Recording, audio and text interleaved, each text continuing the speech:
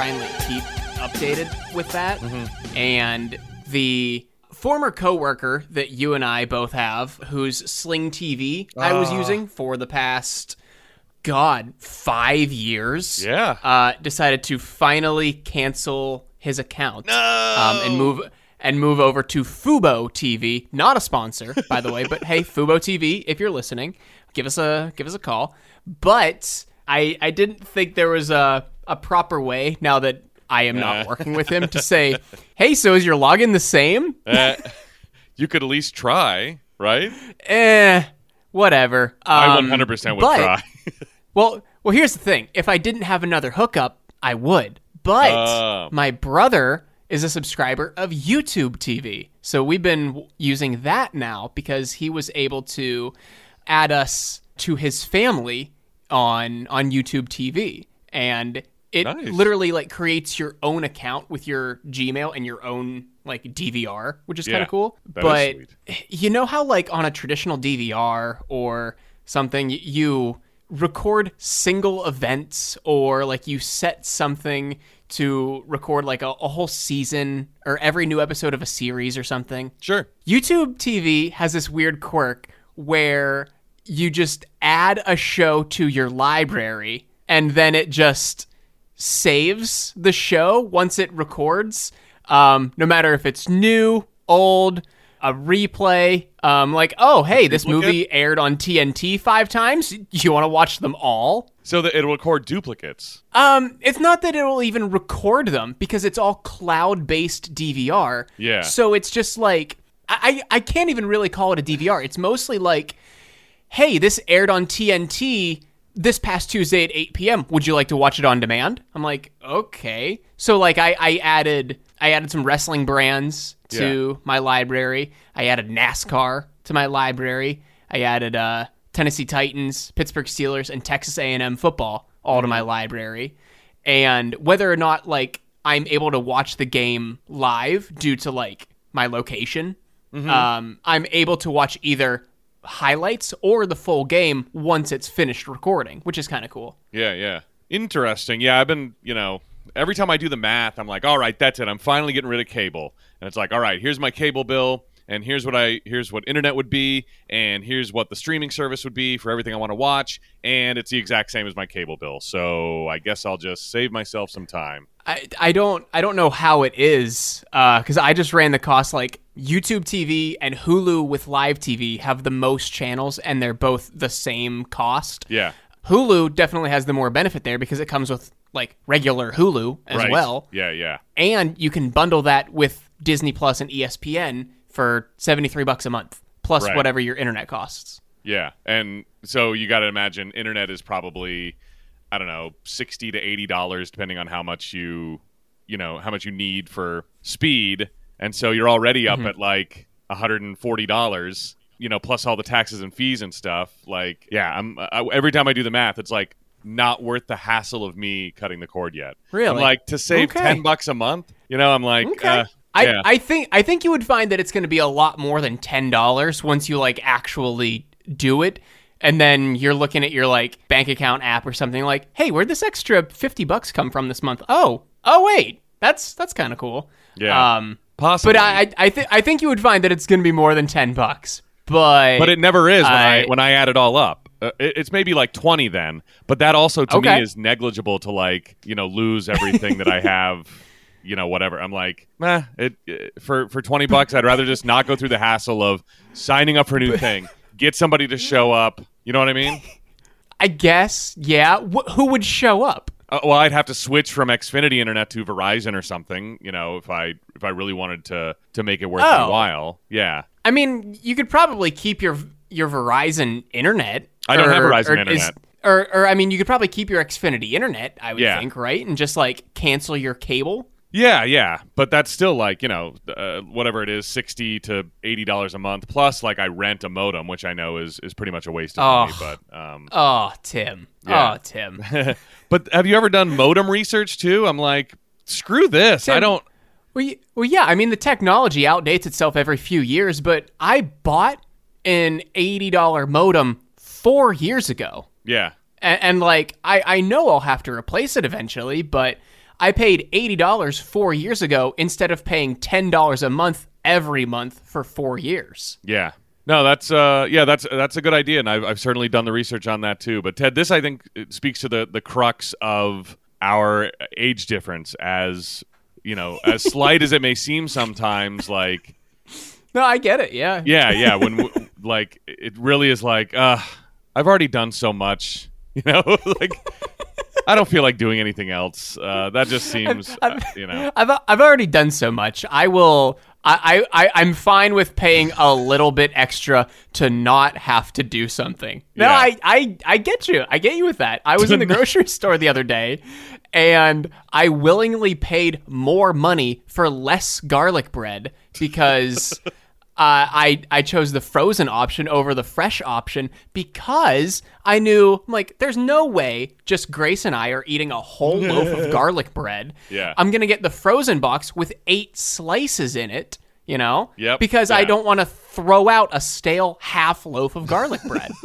Exactly. It's like I've had to sign up for so much crap in my life, and you know, and switch services and this and that and power company, and that's the other thing I hate doing is finding a distributor for my power bill every 3 months just to make sure that it doesn't go up like 1,000,000,000%. I don't do that. I've never done that. Maybe again that comes down to our very slight age difference, where I have never compared electric distributors. Yeah, it really doesn't take that much time, and you can do it all online, which is why I do it. Like, if I could make this, if I could cut the cable bill and stuff all online, I probably would. But yeah, I love doing that. But no. All right, should we get going? Might as well, yeah. All right. Welcome to No Hugging, No Learning. It's a show about one thing, watching Seinfeld for the first time. I'm Tim Murphy. And I'm Ted Hollowell. And today we will be talking about Season 9, Episode 7, The Slicer. But before that, what's the deal with stuff from our last episode, The Merv Griffin Show. We will be doing a little deep dive on The Merv Griffin Show and Merv Griffin himself in a second. But the episode starts with Kramer and Jerry comparing their friendship relationship to Cain and Abel. And neither one really knows the story. Jerry knows that Cain slew Abel, and then they just kind of lose the thread from there. So in the biblical book of Genesis, Cain and Abel are the first 2 sons of Adam and Eve. Cain was born first and was a farmer, and his brother Abel became a shepherd, and they both made sacrifices to God. Why? Who knows? They skipped that part in the Bible where they're like, you know, all of a sudden, like the origin story of humans is very short in the beginning of, you forget how much happens in Genesis. It's like the Adam and Eve stuff, that's like the first couple chapters. Immediately we're on to like Cain and Abel and Noah, and like all that stuff happens in this first book. It's like, man, they like put everything into the pilot episode, and it's like, where are they going to go from here? You know, I can't wait.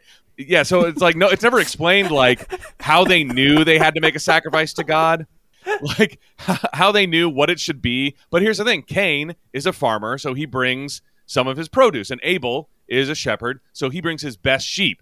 But God favored Abel's sacrifice instead of Cain's. Again, why? Who knows? Old Testament God just did shit. You know, it's like he didn't need a reason for much.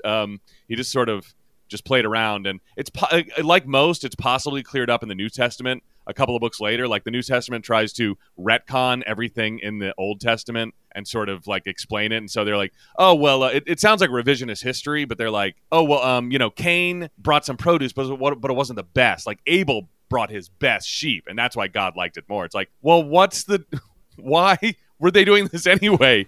But, you know, no one really brings that up. But so Cain murdered Abel because God liked him better. And then God punished Cain by condemning him to a life of wandering. And then Cain then dwelt in the land of Nod, where he built a city and fathered a line of descendants, beginning with Enoch. With what woman? I actually found out. Awan, the daughter of Adam and Eve. So his aunt wife, I guess. Or cousin?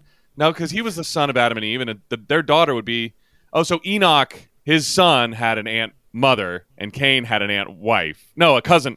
No, a sister wife. There we go. Sister wife. We're getting into some real Mormon Brazzers territory here in the beginning of man.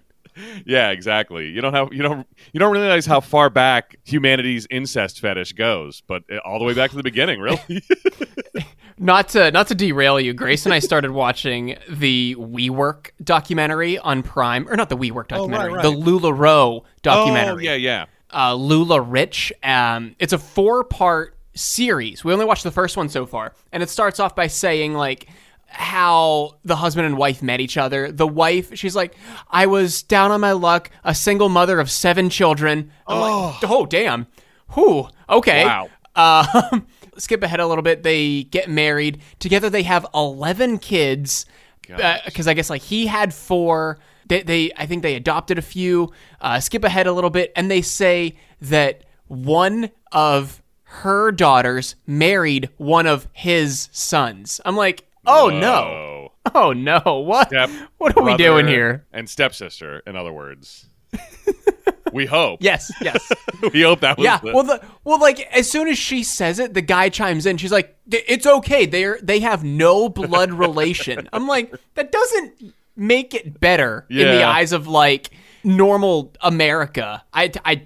Whatever normal America is, I guess. I hesitate to say anything is normal, really. Yeah, you still have some splaining to do when you bring that up. Like, how'd you guys meet? Okay, well, first of all, we're not blood related. Like, that's how we got to get that out of the way. It's also very easy to not include that in the first 15 minutes of the documentary about your company.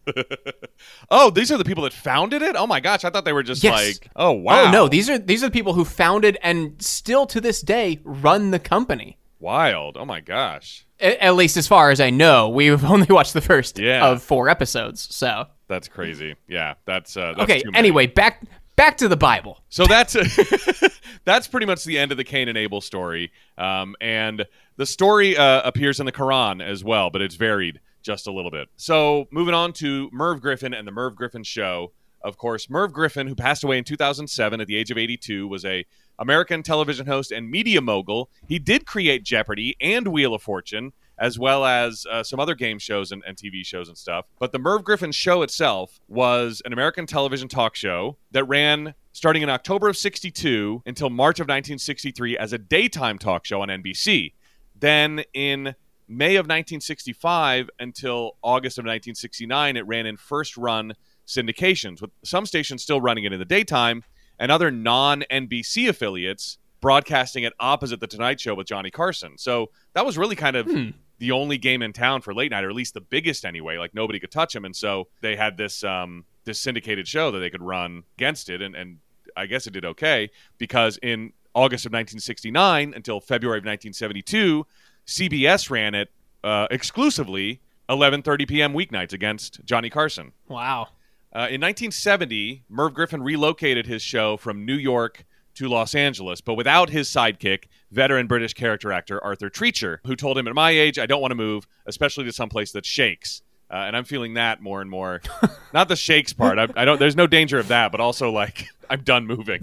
As you get older, the less you want to move. Yeah. Yeah, I get you. But so if that happened in 1970, I didn't read that it moved back. So there's really no reason for Kramer to find the set unless, well, I guess Merv Griffin conceivably changed the set when he moved it to New York, and so this one had been in storage. I mean, L.A., so this one had been in storage in New York, and they finally just tossed it in 1997. For 20 plus years? Yeah. It's not that far-fetched, I guess, because, I mean, things can just get lost in warehouses, and then you find it one fucking Wednesday morning in 1997, and you're like, holy shit, this is the old Merv Griffin set. Yeah. But at that point, I feel like it would be like an item to be bid on at an auction, you know? Well, that's what Kramer says. He's like, this belongs in the Smithsonian. Yeah, not just thrown in a dumpster. It is Kramer weird that someone right. just tossed it. Yeah. It's TV history. I mean, it certainly didn't have the staying power or was as part of the zeitgeist as something like The Tonight Show, you know, like you and I had no idea about it. And honestly, I couldn't find a picture that really looked like the set that they put in Kramer's apartment. Like, from what I saw, like there was one picture maybe that looked kind of similar, but everything else, like Merv Griffin had a real desk, like a normal talk show host. And so there must have been one incarnation of it that looked like that, maybe when they were in New York, but I looked at a lot of pictures and I was like, nothing looks like that set. Mm-hmm. So this guy, Arthur Treacher, used to introduce him, like, and now Merv Griffin. But after that point, Griffin would do the announcing himself and walk on stage with the phrase, and now, here I come. So he'd be like, tonight on this Merv Griffin show, whoever, Liberace and Boutros Ghali, and now here I come, which I kind of like. I always liked Craig Kilborn, when he hosted The Daily Show before Jon Stewart, he did his own announcing, which I always thought was, and I think he did that on his on the Craig Kilborn show too. After Letterman, he would do the announcements just like that. I never knew it might have been like kind of an homage to the way Merv Griffin would do it. But Craig Kilborn wouldn't say "Here I come." He'd say, "Look over there by the window, it's Craig Kilborn," or something like that. And I always thought that was funny because I was like, "Well, you're Craig Kilborn and you're announcing yourself." Griffin's show continued to rank in second place behind Carson, and by 1972. Sensing that his time at CBS was ending, and the CBS also didn't like that he'd get like political like that. He really was like maybe the Colbert to Johnny Carson's sort of fluffy world of Hollywood entertainment. Like he got real on his show, and he'd have political people on as well as Hollywood people. But CBS was like, stop saying the Vietnam War is bad and stuff like that, please. But so he was fired.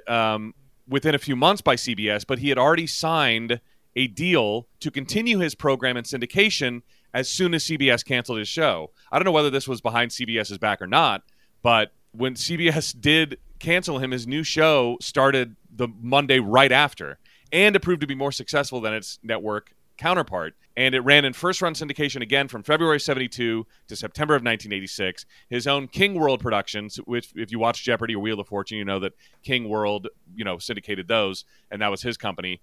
Took over syndication of the program in 84. Stations owned by his old syndicator were bought by the Fox network, which was planning a Joan Rivers late-night show. So they dropped his show, and everything was canceled altogether in 1986.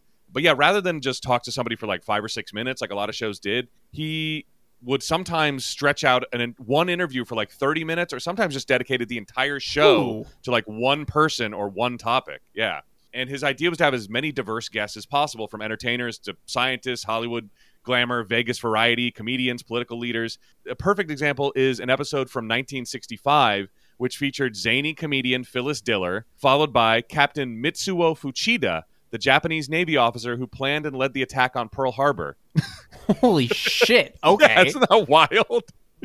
Like Phyllis Diller, the crazy, like the crazy, and then the guy who planned the Pearl Harbor attack, who it's interesting that like, he was alive in 1965, but you feel like history happened all at once a long time ago, but you're like, oh no, all those people were still alive. Like, it's crazy. Yeah. I mean, that was probably only like 20 or so years ago. That's like, I mean, not to talk about too many documentaries in the first part of the show, but that's like interviewing people who lived through 9/11 right now. Yeah, true.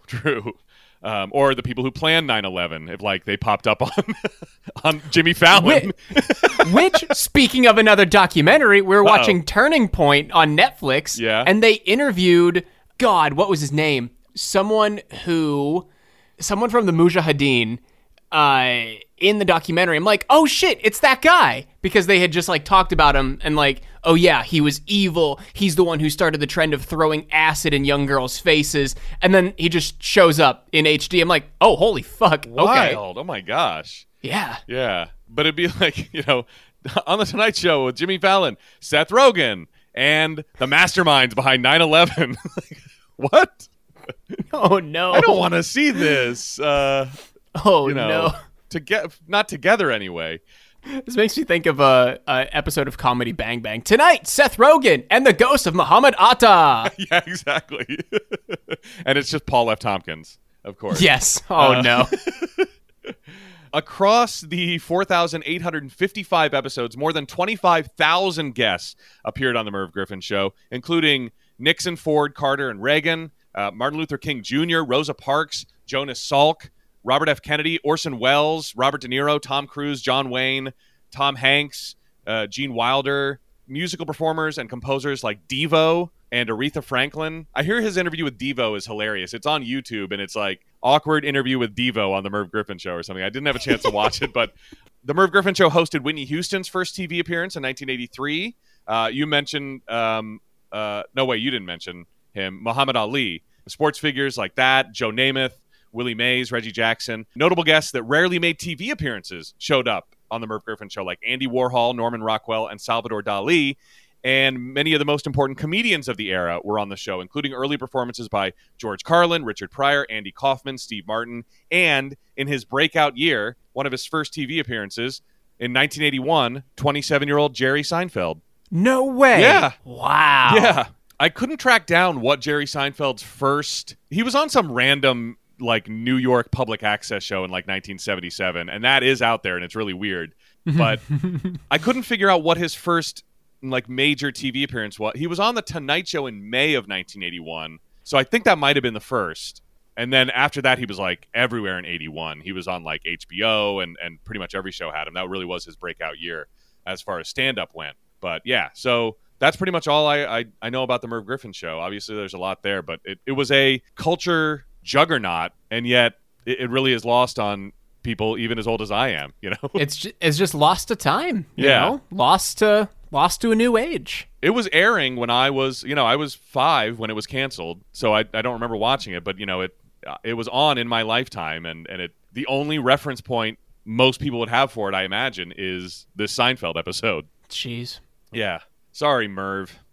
Jim Fowler, who is on Kramer's incarnation of the Merv Griffin Show, passed away in 2019 at age 89, and he was an American professional zoologist, host of the acclaimed wildlife documentary television show Mutual of Omaha's Wild Kingdom, and he used to be kind of like the sidekick to the actual host, but then when that host retired, he took over.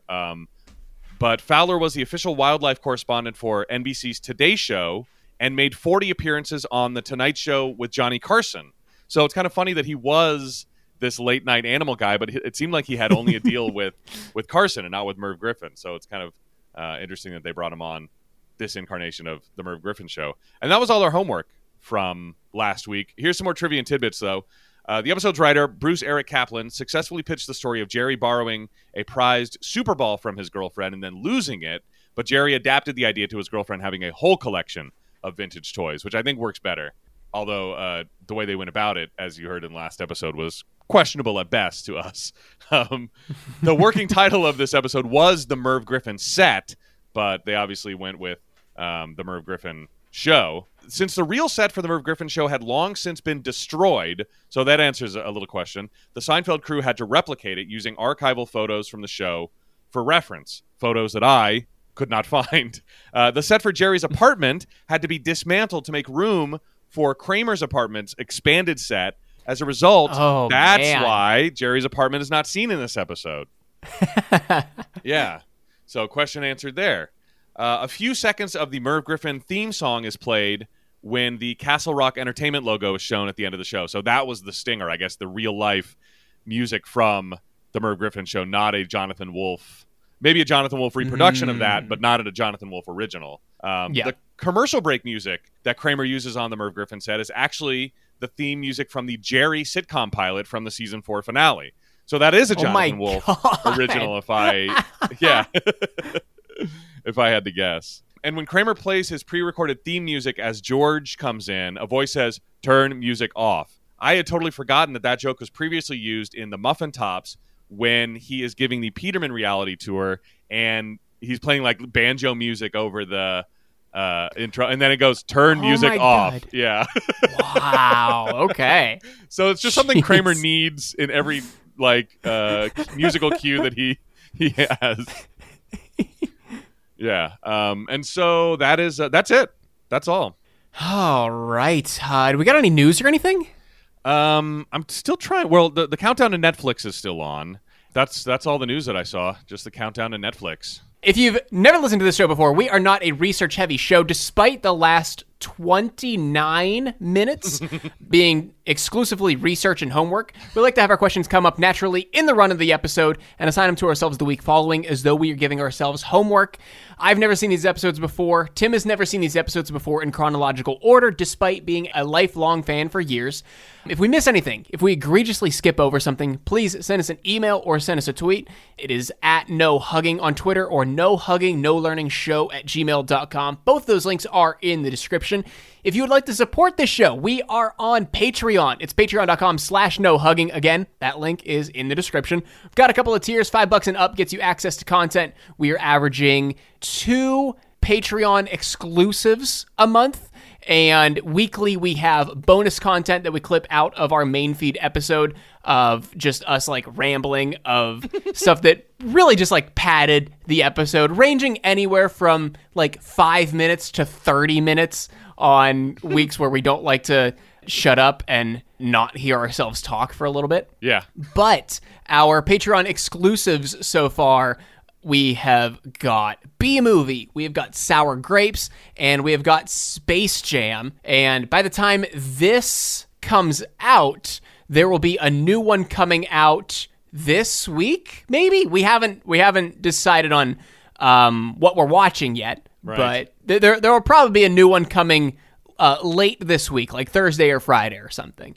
If you would also like to support us, but you don't want to give us any money, you can give us a 5-star rating and a written review on Apple Podcasts or your podcast platform of choice, and we will send you a holographic, no hugging, no learning sticker, free of charge while supplies last.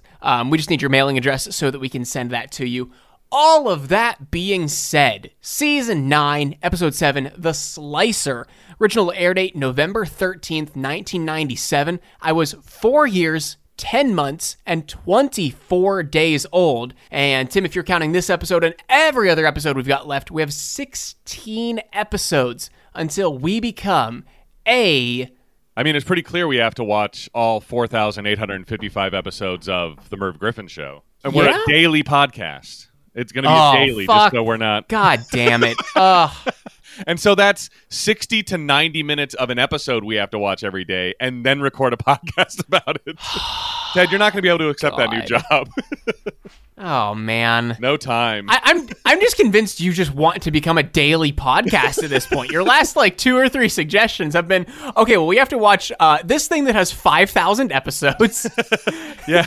Why would the guy whose identity has been a daily broadcast all of a sudden want to do a daily podcast? I don't know. Boy, life's confusing sometimes.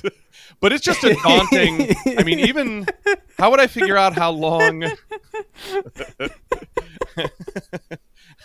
How would I figure out how long... Do I divide that by 365? And what number does that give me? I'm not good enough at math to know... What? How many episodes per day? Well, no. How long will it take us if we do... What should I take? If you take, how many episodes is it? 4,855. Divide that by 365. Yeah. Okay. And is that how many? What's that? What's that number? 13. Holy fuck! That's 13 years even of daily? A daily podcast. Tim, we can't do that. God. That's why I was like, no, that has to be wrong. I put it in like 3 or 4 times. Tim, I'm going to be older than you are now when we finish this. I'm going to be dead, for crying out loud. You're going to be... You're going to be 53? Yes. 54? Yeah. Oh, boy. We're both going to be boomers whenever this new show ends. Yeah, so it'll be, conceivably, the Merv Griffin Show should be right up our alley by that point. Oh, my God. 13 years of a daily show. No, thank you. Oh my God. Wow. The best idea we've had so far. Oh my God. All right. If you are looking at TV Guide the night of November 13th, 1997, you are going to see Kramer gets into meat slicing, semicolon, Jerry dates a doctor, parenthetical, Marcia Cross, who isn't impressed with his job, semicolon, George's new boss is a former adversary. Wow, it's long, and I don't know. It's okay. I don't know. We'll see if we can make it better at the end. I'm sure we can. But I asked a bunch of other people my age last night about meat slicers, because you and I talked about how, like, it must have been a kitchen gadget that people wanted to have at some point, like back in the 70s or 80s or something like that, because my parents had one. I remember there being one in the house and being like really scared of it in a way that kids are like scared of the Bermuda Triangle or quicksand. You know, it's like, oh, I have like a healthy fear of meat slicers. I can't come within 6 feet of this meat slicer. It's going to suck me in and chop off all my fingers. Exactly. It's like a fucking jet engine. Yeah. It's like one of the things you're taught as a kid not to. But why was it in the house? I didn't know. because I didn't think my parents were getting into meat slicing, but I think it was just a gadget that somehow Big Slicer convinced everybody they needed in their kitchen at some point. And like my neighbor John, who I never talk shit about, not on this podcast or ever. I don't want to qualify. He compared it to fondue sets and the mania around fondue back in the 70s and stuff. And I was like, yeah, my parents had one of those too. We never used it, but yes, very similar. Somehow everyone was convinced they needed a fondue. We're going to have melted cheese all the time. We need to buy our own fondue set. Yeah. So we started with it, but the other people my age were like, no, my parents didn't have one. So I don't know what demographic actually was buying them. But you said your uncle or something had one, right? My dad had one. Your dad, okay. May still have one. Yeah. And my grandparents have one. Yeah. There you go. See? So we start with a cold open. And whoa, Elaine is in bed with Jerry. Oh my gosh. Whoa. And George is there, and Kramer. Whoa. Yeah. And, and we realize it's just a nightmare about Elaine's smothering friendship with these three guys. But there's an alarm going off at 3:30 in the morning, and it's not hers. It is her neighbor's. And she bangs on the wall to get them to turn it off, but nothing happens. And did you notice that when she looks at her clock the first time, it says 3:30, and then when she goes and like lays down on bed and covers her head with her pillow, it says 3:29. Now, are we to believe, Ted, that Elaine's apartment exists and can go back in time, at least 1 minute at a time, or did a wizard do it? I think a wizard did it, but that is not the only continuity error in this episode. I don't know if you noticed a very big one. I don't know if I did. Definitely let me know when we get to it. I am excited to get to it. Yeah. All right. So we open the episode proper with George interviewing at Kruger Industrial Smoothing. And did you see, here's another production error, the crystal clear reflection of the television studio in the silver balls on Kruger's desk? No. Yeah. You can see like the studio lights and I think even a little bit of like the audience bleachers and stuff. Like, I'm like, why would you put something reflective that reflects what's behind the camera on the thing you're shooting? I was like, that didn't need to be there. But again, maybe this is an HD SD thing. It just looked like a bunch of blurry whiteness on this silver ball, and in HD or whatever I'm watching on, the Google gives it to me in. I'm like, those are studio lights. That's a studio. Like you can see a TV studio and a set. On the other side of Kruger's desk, there is emptiness. It's like there should be a wall or something. And we're introduced to the guy that George is interviewing with, who. It isn't explicitly stated, but this is Kruger. Did you get that here, or did that occur to you later? I think that came in the next scene. I don't think it's explicitly stated that is him, that is his name, until much later in the episode. But I think it's hinted at in the next scene, at least. Yeah, and I love his George. He's like just so dumb and he's like, well, what the hell? He's like, whatever. What do I care if you work here? Yeah. And George even says like, no, actually, this is here where George says, Mr. Kruger, I won't let you down. And he says, I don't care. I don't care. And I'm like, I can't believe George got through to the interview process. And I'm like, why can't I find a boss like Kruger? Why can't I find a job like this? How does George fail into something like this? Because, he's like, well, George, I don't see how your time with the Yankees would translate to Kruger Industrial Smoothing. He's like, well, we were all about smoothing things over. And I was like, and working hard. In fact, we called it the grind or whatever. It's like, oh, man.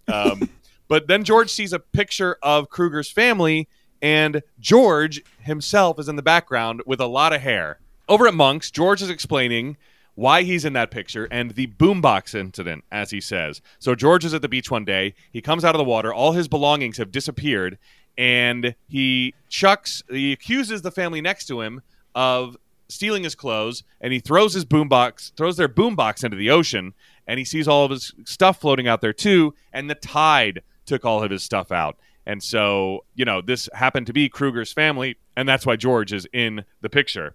George wants to work there because it is so mismanaged. It seems like it's made for him. And he even says, I could run wild in there, or I could go hog wild or something like that. And I think it's Kramer that says that, Kruger, isn't that the company that botched the Statue of Liberty job? And I'm guessing, not knowing what Kramer is talking about, Jerry's like, oh yeah, they couldn't get all the green stuff off. Yeah. I don't know if, I mean, was there I don't think I'm going to look it up, but I didn't know what he was talking about. I mean, I knew what Jerry was talking about because, I mean, like, that's the joke. It was bronze and then it, like, rusted over or corroded or whatever happens to bronze when you leave it outside. And I didn't know if there ever was a plan to actually buff all that out or whatever. But Kramer advises George to steal the picture and get himself airbrushed out.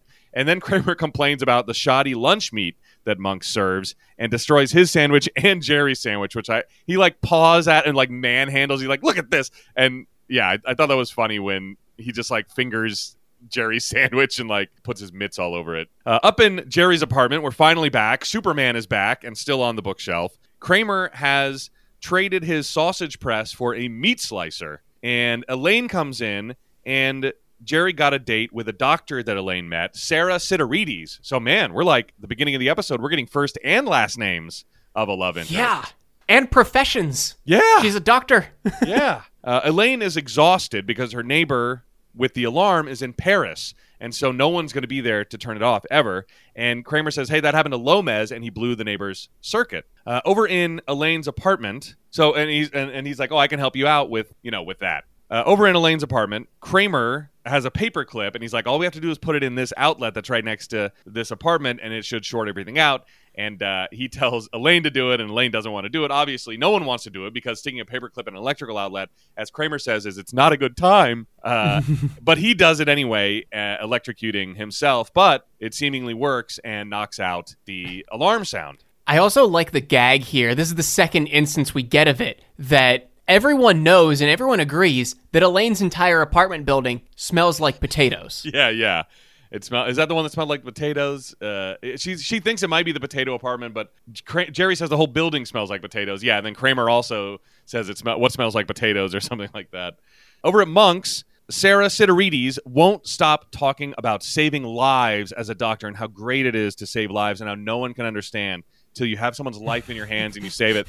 And I do appreciate how condescending Jerry is being in this instance, like, because she really is going overboard about it and really making us as an audience, I think, dislike her for it, making it seem like Jerry says later, making it seem like, that you're nothing unless you're saving lives as a doctor or whatever. Like Jerry's comment about, is it anything like hitting a homer in softball? Yeah, because I hit a real whopper yesterday or something like that. Like really laying it on and making her hopefully feel like crap, but probably not, probably going over her head. Over at Flash Photo, which was at 31 Carmine Street, it is now seemingly nothing. I don't think anything's in the actual... Yeah, nothing's in the actual place that was Flash Photo that I could tell. But next door, you see an awning that says Nails, and that is now Prodigy Coffee.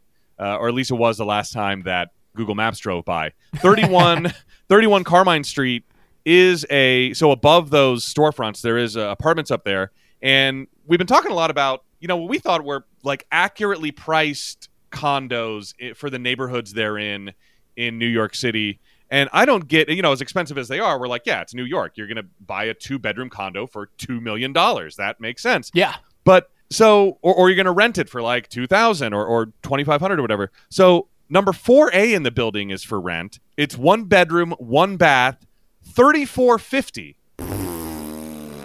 No thanks. It's not, looking at the pictures, it's not remarkable. It's not like, oh, well, but the bedroom is 1,000 square feet. No, it's it's got a little tiny kitchen. I'm like, what? It's not near anything particularly interesting. It's like a block or two from Washington Square Park, I think. But I'm like, what's going on in the West Village where this is $3,450, and yet we've seen apartments in the Upper West Side where we're like, that makes sense. You're a block from Central Park, you're across the street from the History Museum or whatever. It's like, this is completely unremarkable, and it's super, super overpriced, I think. Knowing what little I do about Manhattan real estate, I was shocked to see that. If I won the lottery, I would not get an apartment like this in 31 Carmine Street. You will never have me, 31 Carmine Street condo board. But so the guy at the Photoshop, remember? But with an F this time. He did airbrush out Kruger and the wrong guy, And he's like, I thought you said you wanted to be airbrushed out. He's like, yeah, that's me. And the guy looks at the photo and goes, you've lost a lot of hair. And George goes, I am aware. Okay, so this is where we get our other rather large continuity error. You didn't notice this? No. Okay, George pulls out the photo. We see George pull the photo out, and we see his face change, right? We get the camera on the photo. Kruger is out of the photo. George is still in, right? Yeah. Then we get the two-shot over George's shoulder with the Photoshop guy in frame. You can see the photo that George is holding, and Kruger is in the photo. Whoa. And it's this like actual Kruger, not the later Kruger? Correct. Yeah, it's the actual Kruger. Weird. Yeah. I wonder how or why they did that. Why did they even have that photo on that set that day? I'm guessing like it's an actual photo that exists of maybe the actor's family. Yeah. And they, for the sake of just the up close on the photo shots, they did a couple different slides. They did one with George photoshopped in. Yeah. They did one with George photoshopped in and Kruger photoshopped out, and they did one with George photoshopped out and Kruger painted over like a cartoon. Yeah. But they didn't actually print those out. They just made graphics of them. So they just needed the real photo as the prop. Yeah. And again, I think this comes into a standard def, high def situation where you can't tell in standard def that he's still in the photo, but it's plainly obvious in HD that he's right there. It's the old photo. It made me think that at first he gave back the original photo and he made a copy that had photoshopped Kruger out, which would play into not being an issue because he still has the main photo, for the rest of the episode. But that would have been smart. Yeah, that would have been smart. Like, don't airbrush the original. Make a copy of this photo and then airbrush that one just to make sure, so that both still exist. If I ever need this original, it really was an oversight on George's normally just perfect scheming. But yeah, you're right about it. And I wonder if it's like also some kind of 16:9:4:3 blocking issue too, where we were never even supposed to see that photo. But also the standard def, high def thing too is probably more likely. But yeah, because whenever they show a close up of it, it's like just a camera, like maybe someone's hand on it, like showing the detail of it. And then all other times it's being waved around or whatever. Yeah, I did not notice that though. That could be it too. Maybe it was always visible and they were like, no one's gonna host a podcast in 14 years. 24 years from now. 24 years from now, yeah. And be like, hey, they made this mistake. That's not going to happen. Just print it. If Larry David were to hear us now, he would roll over in his grave, and he is not dead. Yes. Larry David, by the way, was a meme this week. Did you see? Because I think like Timothée Chalamet may be dating his daughter or something like that, and. Oh yeah. So yeah. Anyway, they were pictured together at a restaurant. So there were lots of, and because Larry David is very old and Timothée Chalamet is very young, there was a lot of playfulness on the internet with that picture. Did you see the photo I put on the video I put on our Twitter? Larry David was in a TikTok at New York Fashion Week. I didn't get to see the video, but I heard about it. Yeah. The TikTok is just playing the Curb theme, and excellent. Larry David is sitting front row at this fashion show, plugging his ears for whatever reason. I'm guessing probably just the music is very loud, which is easy to believe at an event like that. Yeah. Very very bass heavy, very loud. Larry is an older man, and he's just sitting in the front row, disgruntled look on his face, like disgruntled and confused, plugging his ears. Yeah. His daughter is like a well-known socialite, so I wonder if that was the thing. It's like, I'm here for my daughter. What are we doing here? It's too loud. I don't know. But yeah, that's I like the Curb music's just funny. You can put it in most situations and it makes everything immediately funny. So I'll have to check that out. Over at Elaine's, she is in her apartment and a cat in the apartment next door starts meowing very, very loudly. Up in Jerry's apartment, Kramer is now wearing a butcher's coat because, as he says, if you buy enough meat, they'll give you anything. And what they discern is that the auto feeder for the cat must have stopped working when they blew the power. And Kramer says, oh, yeah, the same thing happened to Lomez. And he just checked into a motel until the cat died. Jesus Christ. Yeah, Lomez, very heartless. Jerry hated his date with the doctor because, he made it seem like if he's not saving lives as a doctor, he's, nothing. And Elaine is like, well, yeah. I love the comparison that the date died on the table. Yeah, died on the table, yeah. And Elaine's like, well, dermatology is her life. She takes it very seriously. And Jerry's like, wait a second. Dermatology, saving lives? Their whole industry is based on put some aloe on it. And Kramer has an idea with the slicer for Elaine's problem with the cat. And then George, when they leave to go take care of that, George advises Jerry to go on a revenge date. Do something really fancy and then tell her off about not being a lifesaver, just being a dermatologist. And Jerry's like, wait, so you did this before? He's like, well, I couldn't get the girl to go out on a second date with me, which was hilarious. In Elaine's hallway, Kramer cuts a very, very thin slice of meat, and it slides it under the door. Did you hear the slurping and eating sounds that went along with this? I loved it. It was like... It was so funny. I was like, cats don't sound like that. That's a person or something. It was like... I love that they included it, though. And now Elaine wants to borrow the slicer, but Kramer's she's not checked out on it.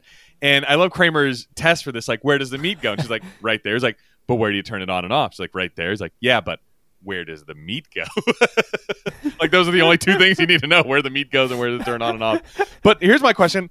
Where do they have this plugged in? Because they blew the outlet that's right next to the apartment. Are we to believe this is a battery-operated meat slicer of some sort? I didn't think of that. Oh, my God. I guess you could say, like, oh, yeah, well, there's an outlet across the hall or something. A little further down, or even in Elaine's apartment or something. God. Yeah. Yeah, I was like, wait a second. You guys, how are you?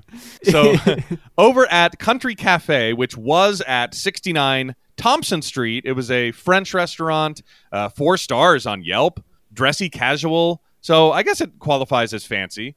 I probably wouldn't go in there in like jeans and T-shirt if it's listed. It's got $2 signs, though, so not bad. And it was in Soho, and it is now Cork Wine Bar. So still kind of fancy, it sounds like. And Jerry is there with Sarah, and he launches right into the revenge telling off, calling her Pimple Popper MD. And at that moment, a patient comes over to thank her for saving his life because she caught his skin cancer. And Jerry forgot about skin cancer. This has aged very well with how much Dr. Pimple Popper has blown up. Yeah, like that's where they got the name, right? It has to be. I don't know. I don't from Seinfeld? Yeah, like this, like they coined the term Pimple Popper MD, and my guess is like maybe they couldn't get anybody to sign off on that. But I mean, I've always thought Dr. Pimple Popper had to be a reference to this line. God, I have no idea. I mean, it's easy enough to probably think of that without having seen this episode. Yeah, but I mean, didn't you see this and go, oh, that's where they got it from? Because it's so specific, They're so similar. Dr. Pimple Popper and Pimple Popper MD. See, I didn't think that's where they got it from. I thought that's probably an easy thing to... I don't know. Maybe they did get it from this. Yeah. That's always been where I've stood, but I've just known about this reference. So I'll write it down for homework. Maybe we can find out whether it's a reference or whether anybody from the Seinfeld universe has talked about the show or anything like that. But yeah, I'll write that down for next week. But it just seems like I don't know. I can't compare it to anything else, but yeah, I think a lot of reality shows kind of lean heavy on like pop culture reference, but replace the main character's name with, like Chrisley Knows Best is based on Father Knows Best, or Keeping Up with the Kardashians is based on the phrase Keeping Up with the Joneses. It's like they just... Yeah, but is Pimple Popper MD such a huge pop culture reference? It's a throwaway line in a last season episode of Seinfeld.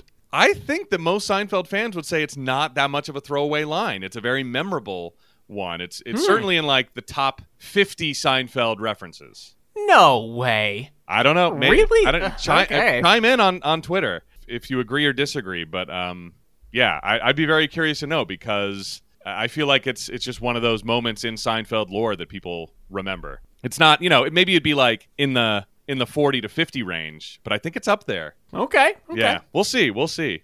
And at that, so over at Elaine's, Elaine is opening letters with the slicer and telling Kramer that, oh yeah, no, I'm done with it. I'll drop it off tonight. And she walks over to the door, and she notices her heels are uneven, and she has an idea, looking at the slicer, about how to fix those uneven heels.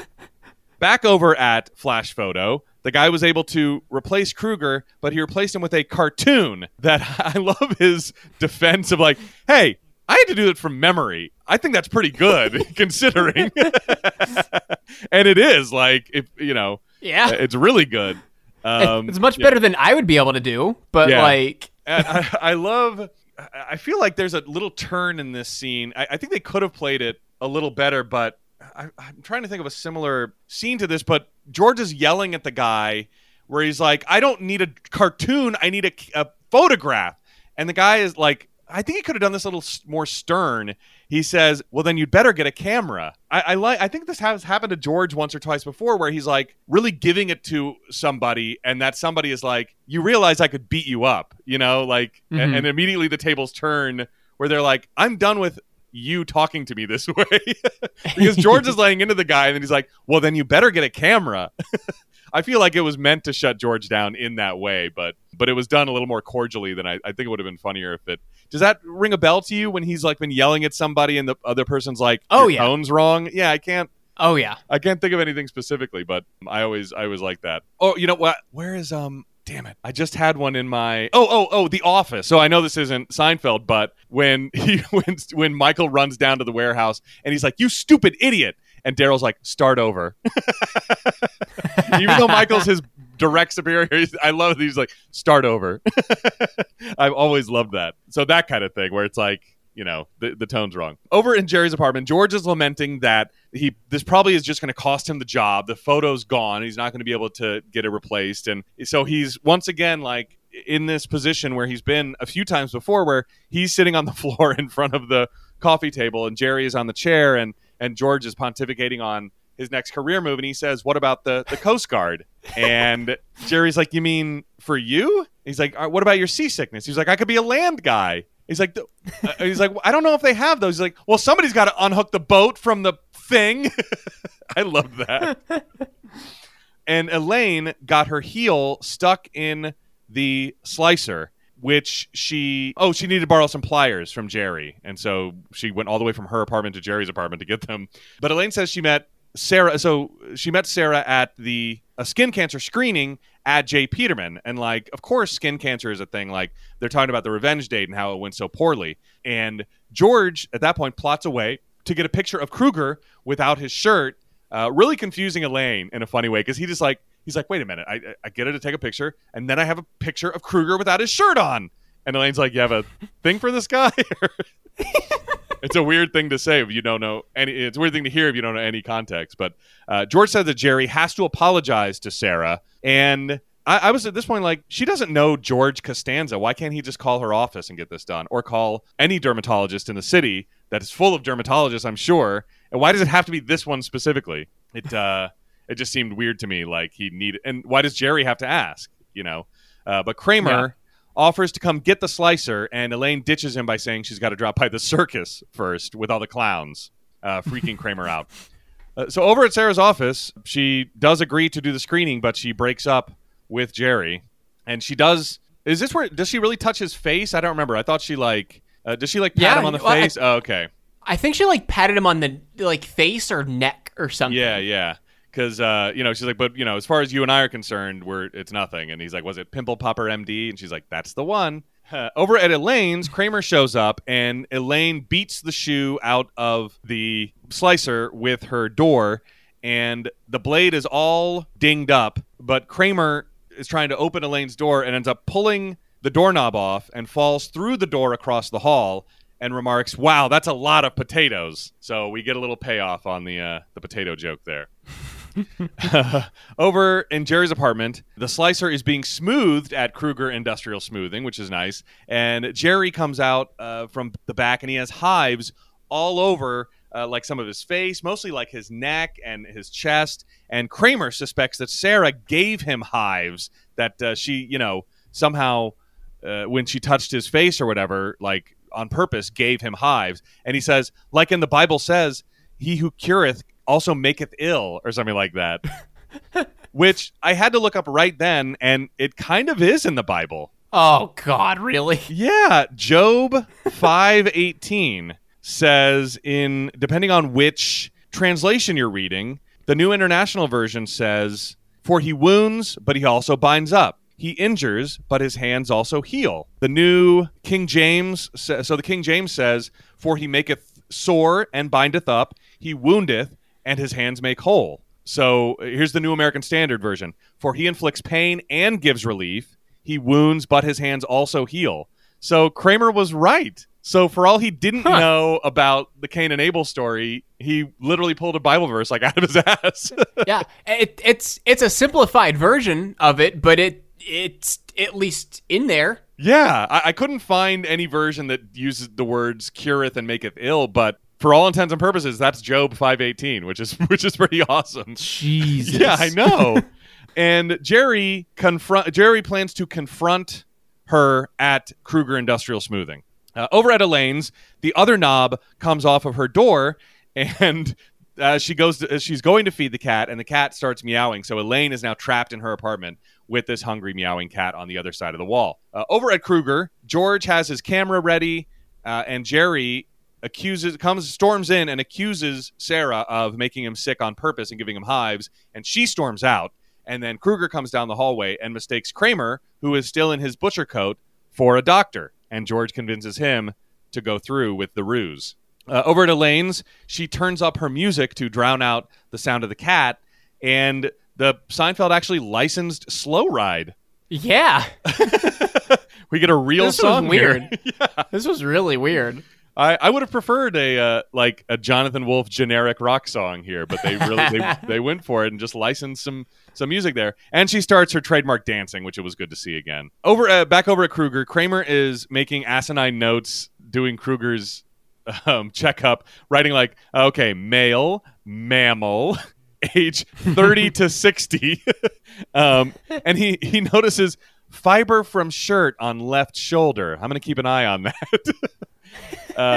And he also gets a perfect picture of him shirtless, but he also sees a problem on his shoulder and comes out into the hallway and tells George. And George is like, all right, well, just tell him to get it checked out by another doctor. And Kramer's like, why would I, a Juilliard-trained doctor, which was weird, why he picked Juilliard, a well-renowned art school, to get his medical degree. It's probably just the first college that Kramer could think of. Yeah, but also he is acting like a doctor, so I thought that was funny. It's like an acting school, and he's a Juilliard-trained doctor.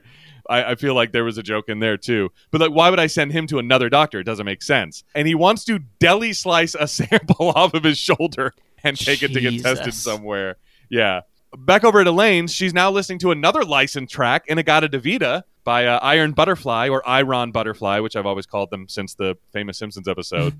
And the neighbor starts yelling at her for turning the music up, and to make her turn the music off, short circuits the electricity in Elaine's apartment. This bugged me because she keeps her very loud music on while she's on the phone right next to the speaker. Like, she could have easily have walked to the living room because she's having trouble hearing the person.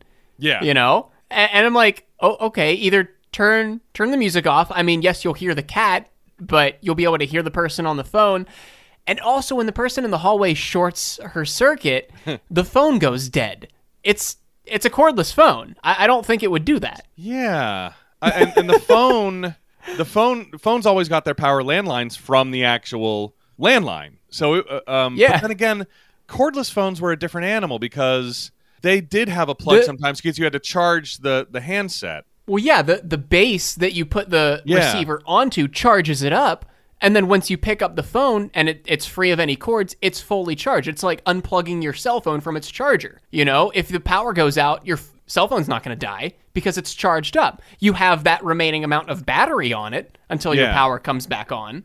But it's also, with a cordless phone, the antenna on the base is what's connecting you to the landline. And so so that might lose some kind of power. Maybe. You know, like when the base loses power, I honestly don't know what the cordless phone that variable brings to the equation. But because it was weird, and I remember like the phones would work when the power went out because they got their power a different way. But yeah, would the antenna still work? Does that need to be powered? An antenna?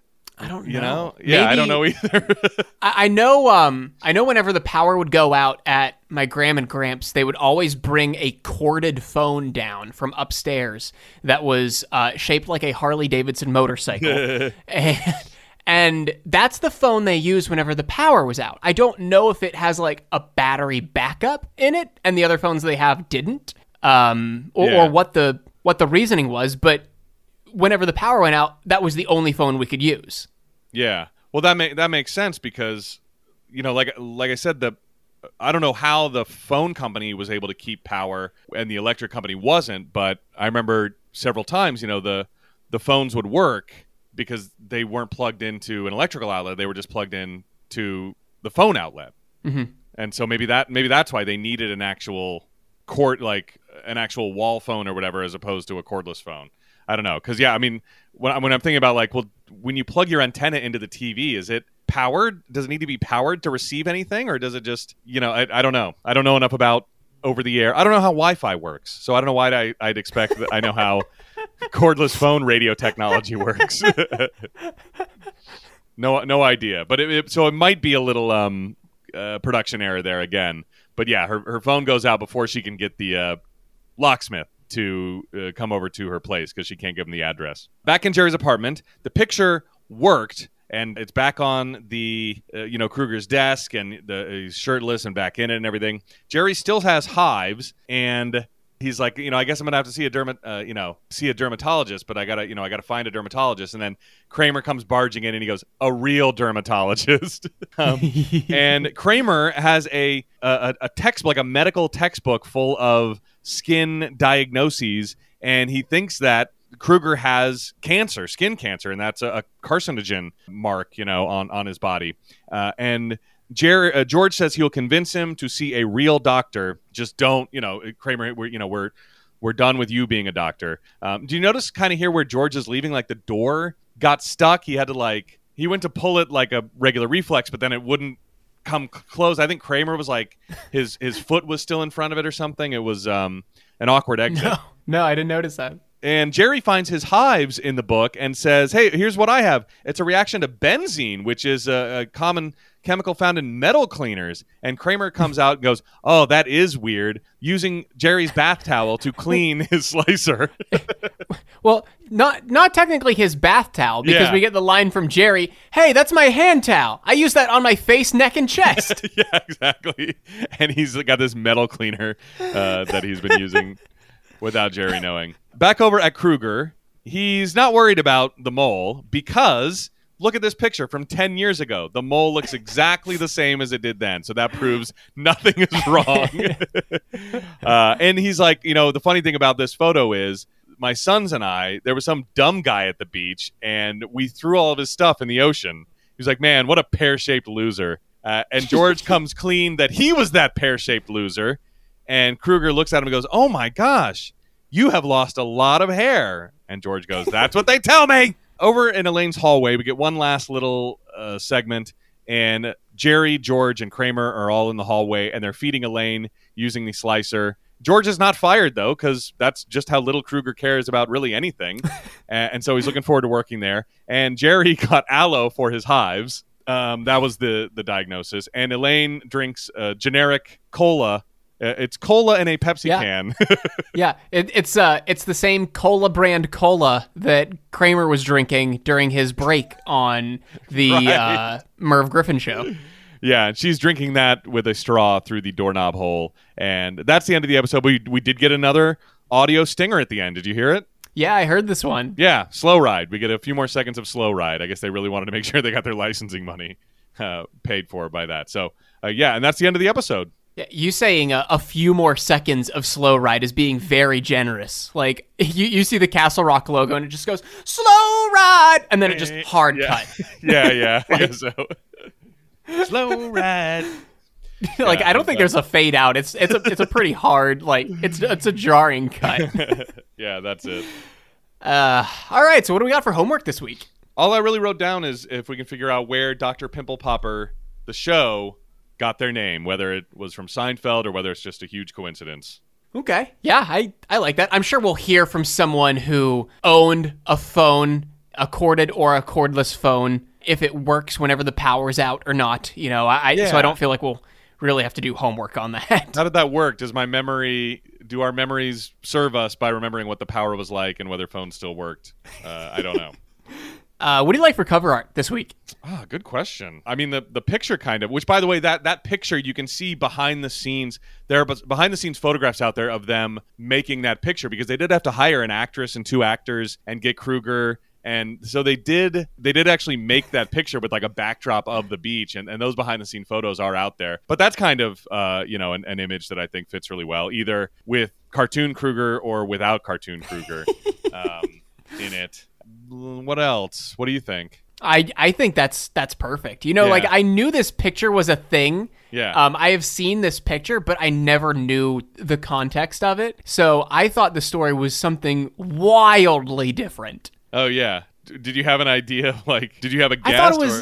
I thought it was something like an ex of George's who had like moved on and like started a family or something, and he saw her at a beach one day, and something similar to what happened here. He interviews for a job or something with the guy, but the guy doesn't know George, and George doesn't know the guy until the photo's revealed. That's just me kind of like coming up with a fake episode right now, you know? Yeah. Out of what I thought could have been the plot.